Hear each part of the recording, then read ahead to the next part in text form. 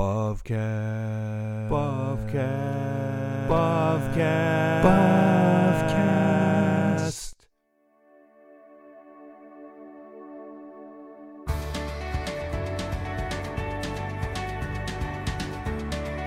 This is the Bovcast, a podcast exploring Reformed theology through the works of Herman Bavinck. Thank you for joining us for another episode of Bovcast. I'm Andrew Smith.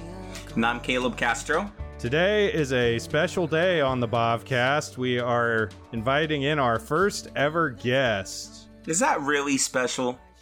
Well, I guess that depends on what you think of our guest. Okay, so we'll have to get feedback, complaints, and comments afterwards to tell us if it was special or if it was just terrible. I would lean towards the latter, but we'll see. So, Andrew, who's our guest today? Well, our guest today is someone that if you've been listening to Bovcast, you've actually heard him a lot, whether or not you've thought about it. He is the voice of our theme music. He wrote and performed the song City of God, which we have been using as our theme music on Bovcast since the beginning. Wait, what? I thought our theme music was the SpongeBob SquarePants song. No, we couldn't get the rights to that. It was a little too expensive. That's awful. Okay, well, so yeah, that's why we had to go with City of God. Yeah. It's a shame, really. That would have been lit with SpongeBob. Yeah, I mean, Tom Kenny's a little hard to book these days, the voice actor of SpongeBob anyway, so we have here with us today Rudy Manrique. Say hi, Rudy. Hello, guys. Thank you so much for having me on. Andrew, I know I'll probably be seeing you in a couple of weeks, and not if I see you first. That's true. I mean, for the most part, you do avoid me, anyways. When I see you on campus, but I mean that's a good thing. I try to avoid you as well. Amen. Yeah, that's why I moved halfway across the country to another seminary. Yes, and I'm right here. I'm in Caldwell, Idaho. Why does it look like Chadwell? Rudy is actually recording with me out where I am interning right now. He's out on a little visit before the summer ends, saying hi. It's been a while. It's been a while since I could. You want to tell us a little bit about like who you are? Just a little bit about your background, your family, your life, fears, Social Security. Yeah. Okay. So yes, my name isn't actually Rudy. It's Rodolfo Ramos Manrique. So yeah, there you go. I'm 33 years old, so that makes me probably older than all you guys. It's even older than Andrew. Yep. Yeah, so born and raised in Southern California. Born into a very nominal, is that how you say it? Nominal. Yeah. Very nominal Roman Catholic family, standard born in a Mexican family, so baptized Roman Catholic and did my catechism and wasn't raised in the faith whatsoever. I quote unquote believed there was a God, but it had no effect on my life whatsoever. Even in my teenage years, I was a very, very rebellious kid.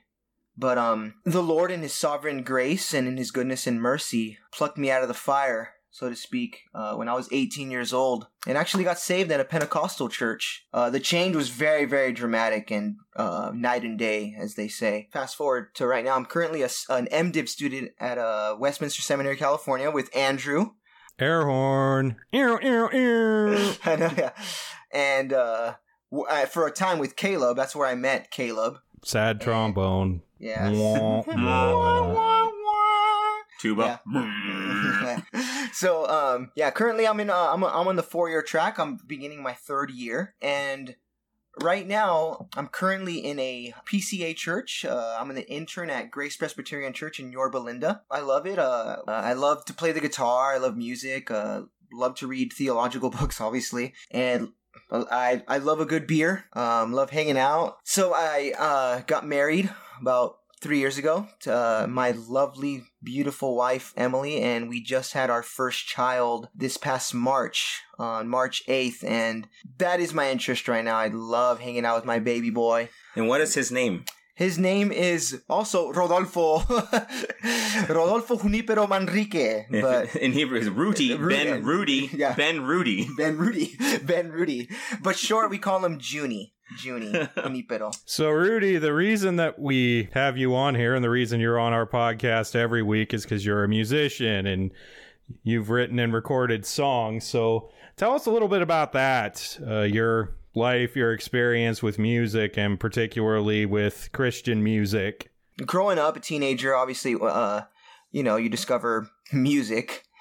But in particular, when I was in high school, I fell in love with the punk rock scene, and that's where I started picking up the guitar and was in a bunch of bands and whatnot. I started writing my own music very early on. Obviously, I was not a Christian, so yeah, I was in a pop punk band. We were called Morning Drive and all these weird names, whatever. But anyways, and then once I became a Christian, I sort of put away the guitar. I sort of, kind of gave that up for about a year. It wasn't until I was at a church service, and one of the youth leader at that church, he went up to me. He didn't know who I am. He didn't know anything about me, but he said, "Hey, you look like a musician, and you want to come and play? You want to come and play for our youth group?" And I'm like, yeah, I am a musician, but I mean, sure. I was like, I don't know any worship songs. I don't know anything. I don't know how to play any of those songs. He's like, "No, don't worry about it. Just come and just play." I'm like, all right. So, oh man, it was a train wreck. I remember funny little experience. We were playing that one song, "You came from heaven to earth." It was me on an electric Sadly, guitar. I can never forget it. Yeah. I think we can never forget it in about 50 languages. Yeah, that's true. Yeah, and I'm pretty sure some of the listeners can relate to that. And it's probably stuck in their head. So I do apologize for that. So my first ever experience leading worship was with me on an electric guitar, full on distortion, and then with my friend who had just got saved the week before, and he was with one drumstick playing the drum, like just one drumstick. It was horrible. Why one drumstick? We only had one drumstick, basically. It was just horrible. And then, of course, I kind of grew up in my early adulthood being a worship leader in various Pentecostal churches, Calvary Chapel, and even some Reformed churches. So when it comes to the theme song, "The City of God," I'm a huge Augustine fan. He's probably my favorite theologian. Sorry, now let's hold on there. I know. Are you're in the Augustine camp or the Augustine camp? Well, what is his name? So I kind of take the Cornelius Van Til approach. Augustine is a city in Florida. Augustine is in heaven. So, amen. Van Til. Yes. So I'm a huge Augustine fan, and obviously, as Augustine has a book entitled "The City of God." I think what inspired that song most was that there's a lack of quote unquote contemporary and I don't want to call it a worship song because I don't think it is in that technical term as we think of it, but there's no songs that talk about an eschatology, the city of God, and like amillennialism, and I felt like we lacked those types of songs. So that was kind of my main motive for writing that song. Like, I've never heard, besides, I think I can only think of Shai Linne, whoever even references the word "the millennium" in his song. And I've never heard another song reference the millennium. So, the actual words, the millennium. So, that's a good point where, as a whole, there is, you're saying like a lack of, say, reformed positions or reformed theology in music. Correct. As a whole. Yeah. Not just Christian music. Yeah. We want to get back to that a little bit later because it's a really good point. So you've been telling us that you've you've been in some, church worship teams. From knowing you, we know that you've been a worship leader, or as some churches would say, a worship pastor, worship director, whatever. Are you still doing that right now? Where are you kind of at with all that right now? Gotcha. So, okay. Recently, I actually kind of came out of that whole thing for other reasons, for various reasons that we could get into. But I'm no longer a worship leader. Right now, I'm strictly sticking to pastoral intern work and focusing on my studies. And, I feel like the Lord that is guiding me in that direction. I mean, what led me to get out of being a worship leader, I think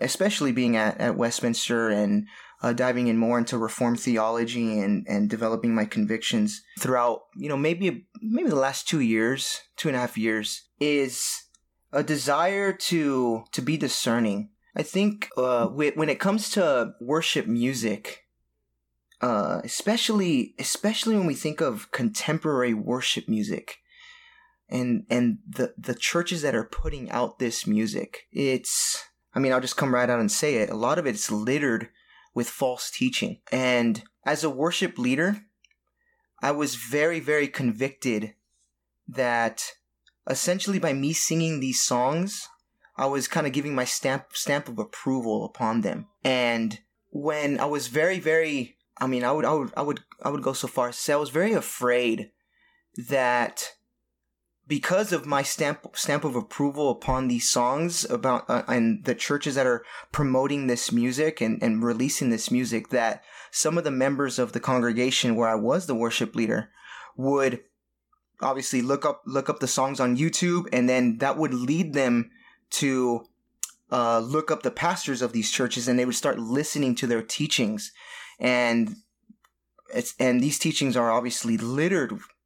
It's with falsehood, with wrong doctrine, and I was just very, very scared that some of my friends and some of my friends at church would start following these individuals. I think you're onto something with that, because I spent some time in a past life as a worship leader too, and I saw a similar effect. You start singing songs by certain large popular churches, and then people start going down the road and following the teaching of those churches, and it often leads to some problematic places theologically and practically. Such as talking about believing in living in a past life, Andrew. I was using the idiomatic use. This was in my current life, but in an earlier time. I am a bit removed from that now. Sure. Hey, Andrew, was this past life when you had hair? Part of it.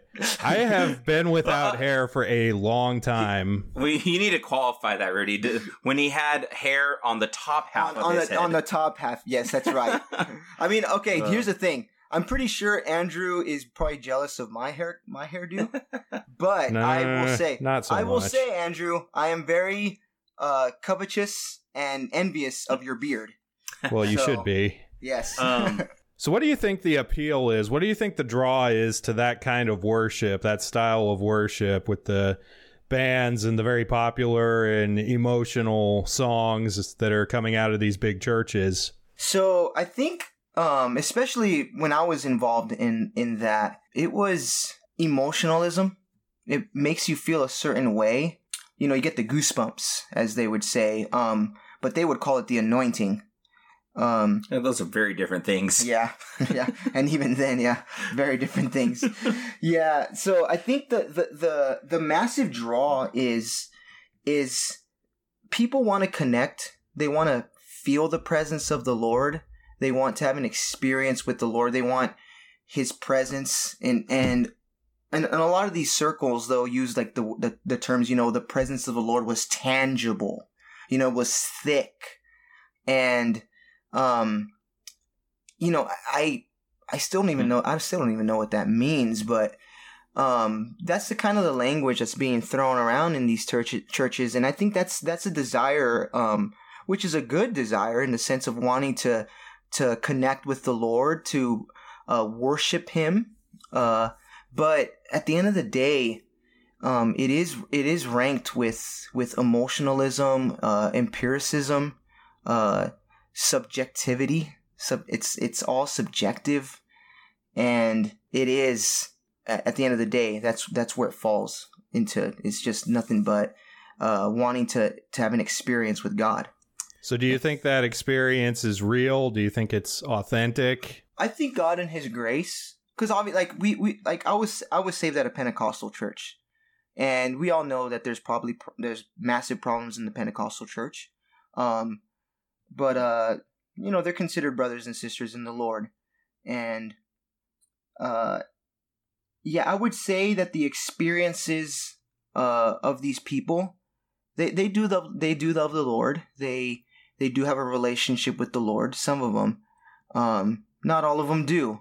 If we're considering this, another way to phrase this, say, for one thing, does God use worship music, praise music, a praise band to save people, to save individuals?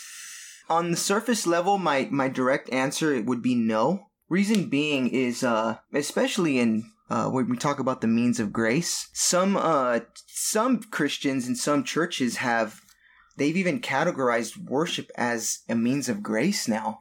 What do you mean by that? Now, if you want to, just for the listeners, okay, define that. The means of grace are basically the way God communicates His saving grace in a visible, tangible way. And I would, those means of grace would be like the word preached, administration of the sacraments, and I'm in the PCAs, and they would also count prayer as a means of grace. But the problem with the contemporary worship music scene, or whatever you want to call it, is they have turned music.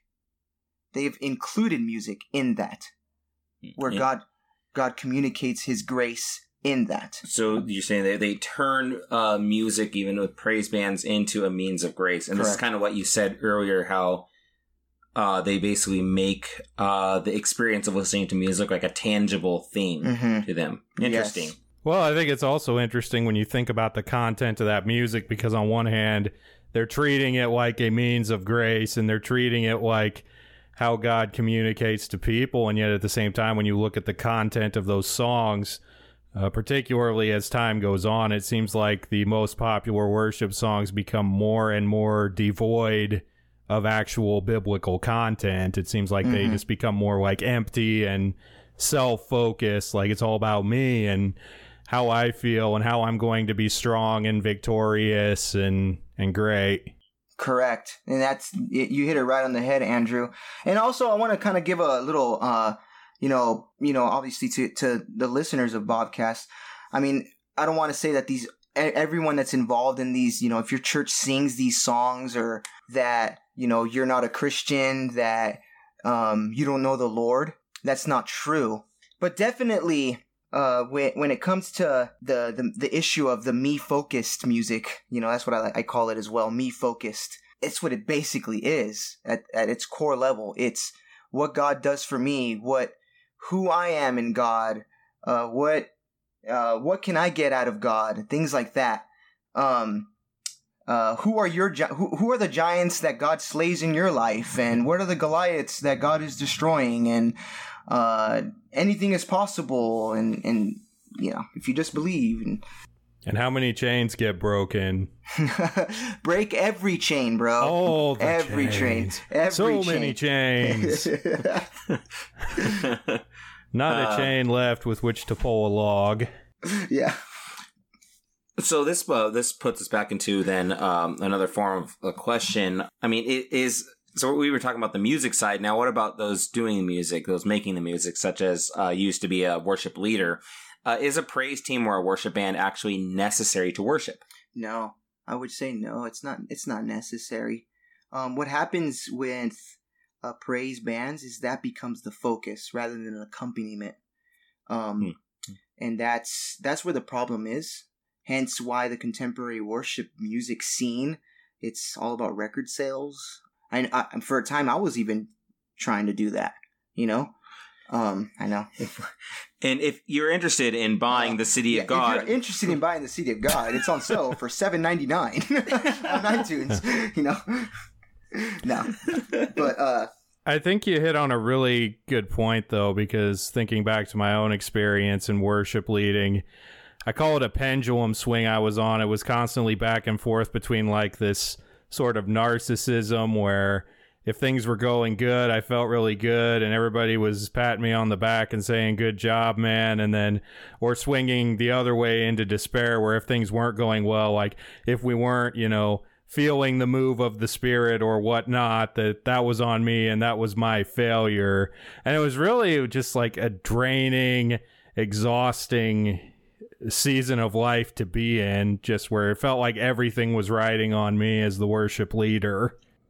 Yeah, and also, I mean, to even add on that, Andrew, not even the emotional side of it, but also the presentation side of things, because being also, once again, if you're a worship leader and listening to this, we're not saying this to condemn you, we're not, but we're just we're speaking about our experiences, and obviously that doesn't count. I mean, our experiences at the end of the day they're not truth per se, but anyways, the performance side of things was also a very exhausting thing for me as well, because maybe you relate to this, Andrew.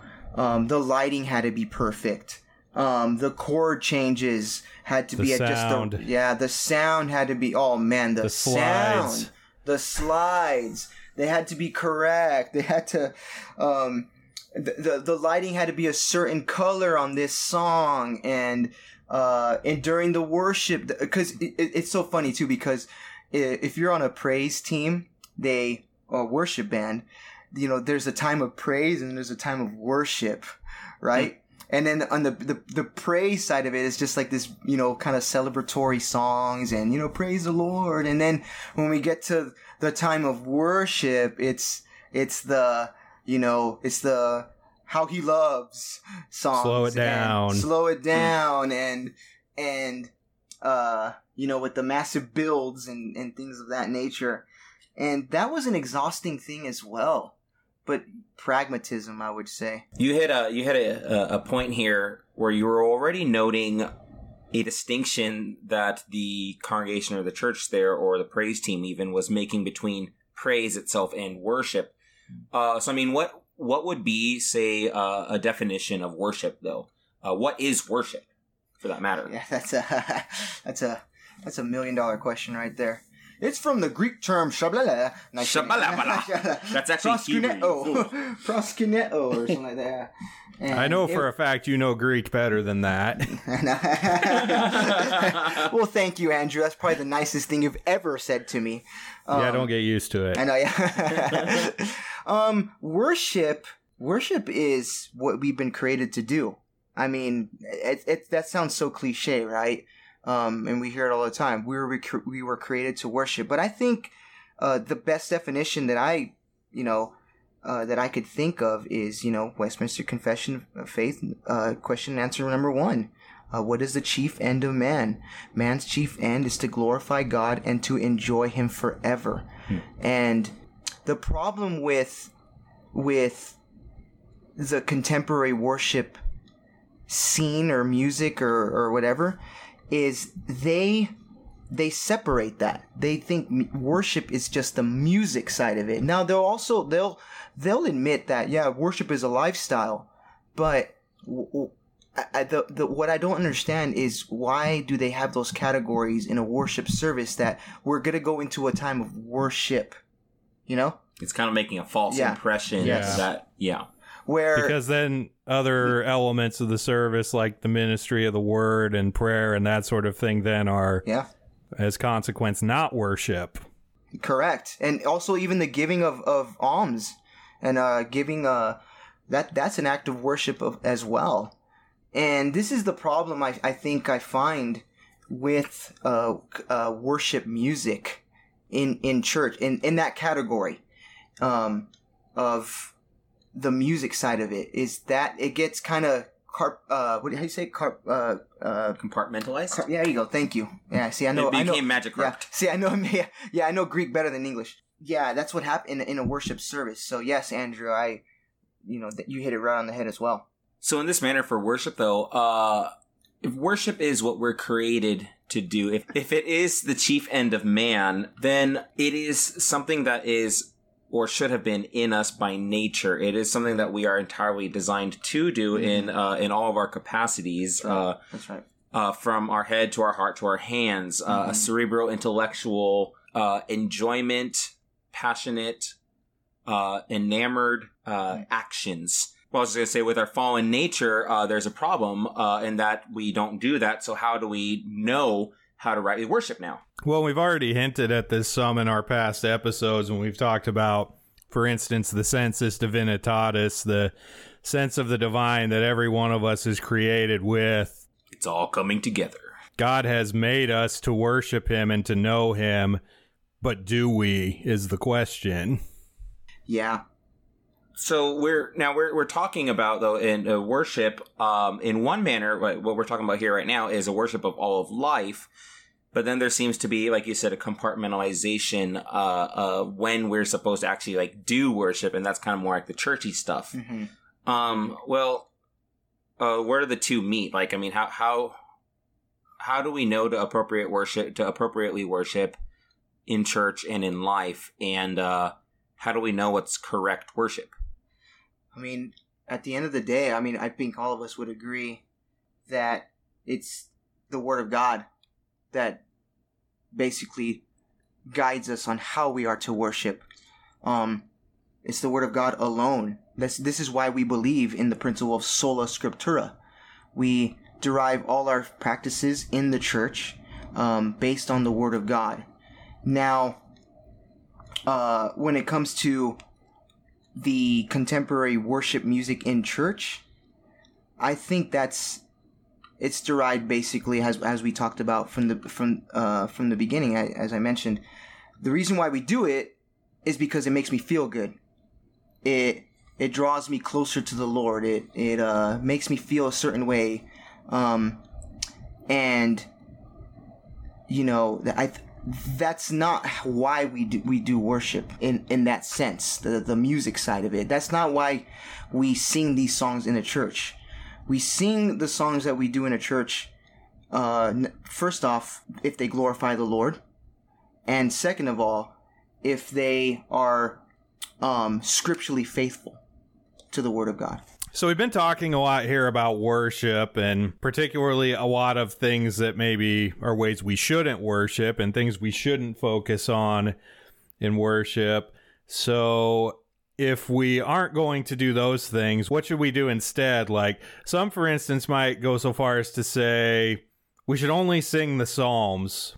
What do you think of that? So to answer that question, should we only sing Psalms in the church? My quick reaction, my quick response would say yes, because to sing scripture is always safe, especially when it's interpreted correctly. Singing scripture is always going to be the safest route. But when it comes to hymns, I would say singing other uninspired songs, I would say yes. Reason being, I think Bavinck has a really, really good section in his Dogmatics.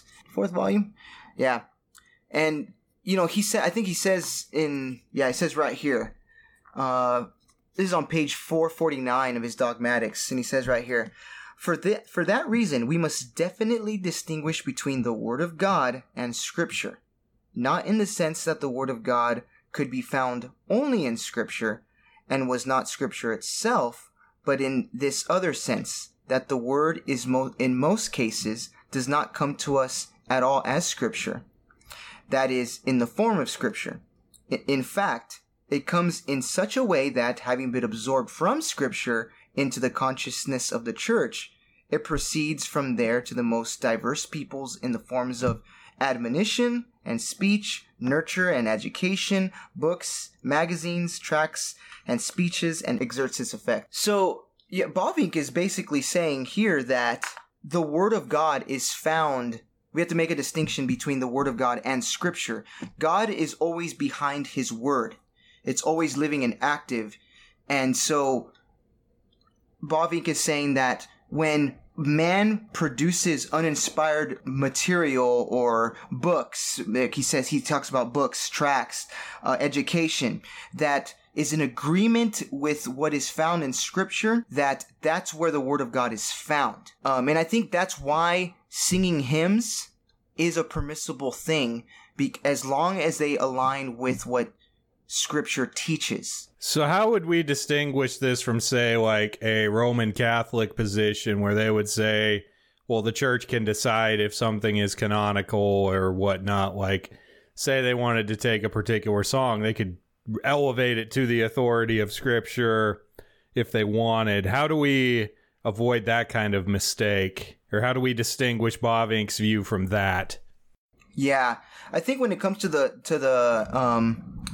Roman Catholic position, we have to distinguish between the church and the word. And in the Roman Catholic scheme, the church decides what the word says. But in the Reformed position, it's the word that creates the church. It is the Spirit in that creates the church. And so Bavinck even says this on the top of 449. He says, just as in every person from one's earliest existence, God inscribes the work of the law in their hearts and plants in them the seed of religion. Sensus divinitatis. Yeah, that Latin term, you know? Sensus divinitatis. Yeah, the sense of the divine. That dead language. So you're saying bringing that Calvinistic theologies. So you're saying that even in the first... as it is, there is the sensus divinitatis, and that the Lord, through general revelation, makes it so we can actually express what is okay. But on the other end, you're saying the Word of God is what is ultimately guiding what we can include. Like, what the content of the Word is what's guiding what we can include in a song. Yes, correct. Yeah, but the problem, though, when we bring this into contemporary worship, is that they also use Scripture in those songs. Like, I could think of many songs, you know, the Lord is good. How many times do we see that in Scripture? Many, many times. The problem, though, is the meaning behind what they mean by the Lord is good. So it's the content, ultimately. Correct. Yeah, Bavinck says this right here. Yet it is always a word of God that is never just a sound, but a power. Not mere information, but an accomplishment of his will. It's revelation, basically. So it's more the word of God being used the way it's intended to be used, you know, as opposed to saying like, well, the Lord is good because I have a good family and I'm happy and I'm healthy and I'm rich. It's the Lord is good, even if that's not so, even if I suffer, even if it's everything is going wrong. The Lord is good because that is who he is. That is what he is in his being. Correct. It presupposes us. Yes. I want to add in there, if this is the case, I mean, I'm a big advocate on singing psalms in worship. I'm not sure if I would necessarily say exclusive psalmody. I would say like what our church order says in the URC, in the United Reformed Churches, the psalms need to have the predominant, the main principal place. The principal place in the worship service. And so I'm going to choose, if we have 4 songs, I'm going to probably choose 3 out of 4 psalms. You know, if we include a hymn or a song, you know, does this mean we're making it subjective? Like, you know, a psalm is objective as the word of God. You know, are we making it subjective if it's a hymn? Well, I mean, I think if we are utilizing what God has written on our hearts and the law written on our hearts, the word revealed by the Spirit ultimately, then we can use theological writings in the service of worship. And I'm not talking about just for songs, but I mean, I don't know about our Baptist or Congregational brothers and sisters, but for us in the Reformed, we have forms that we read. We have written statements. Correct. We have creeds and confessions, and even forms that we read out, things that pastors and elders have, you know, come together and written for the church to read and teach on before we do baptism or the Lord's Supper. We call them preparatory forms, and we do those in the liturgy, not just in the sermon. So we're using theological forms, theological writings, just like we would use a theological quote in a sermon. We utilize written forms in a liturgy from the capacity of the church's ordained pastors and teachers and approved of by consistories or higher assemblies. Even just beyond that, something we do particularly in the Dutch Reformed tradition, we have catechetical preaching. We mentioned this before when we talked about the church, but Caleb and I this summer have actually been preaching through the Belgic Confession, using that as our basis for what we're preaching. And some are uncomfortable with that. They say, well, why not just preach scripture? Well, we're preaching it because it is biblical. It is a biblical system of doctrine. And so then we are presenting it as the biblical system of doctrine that it is. Yes.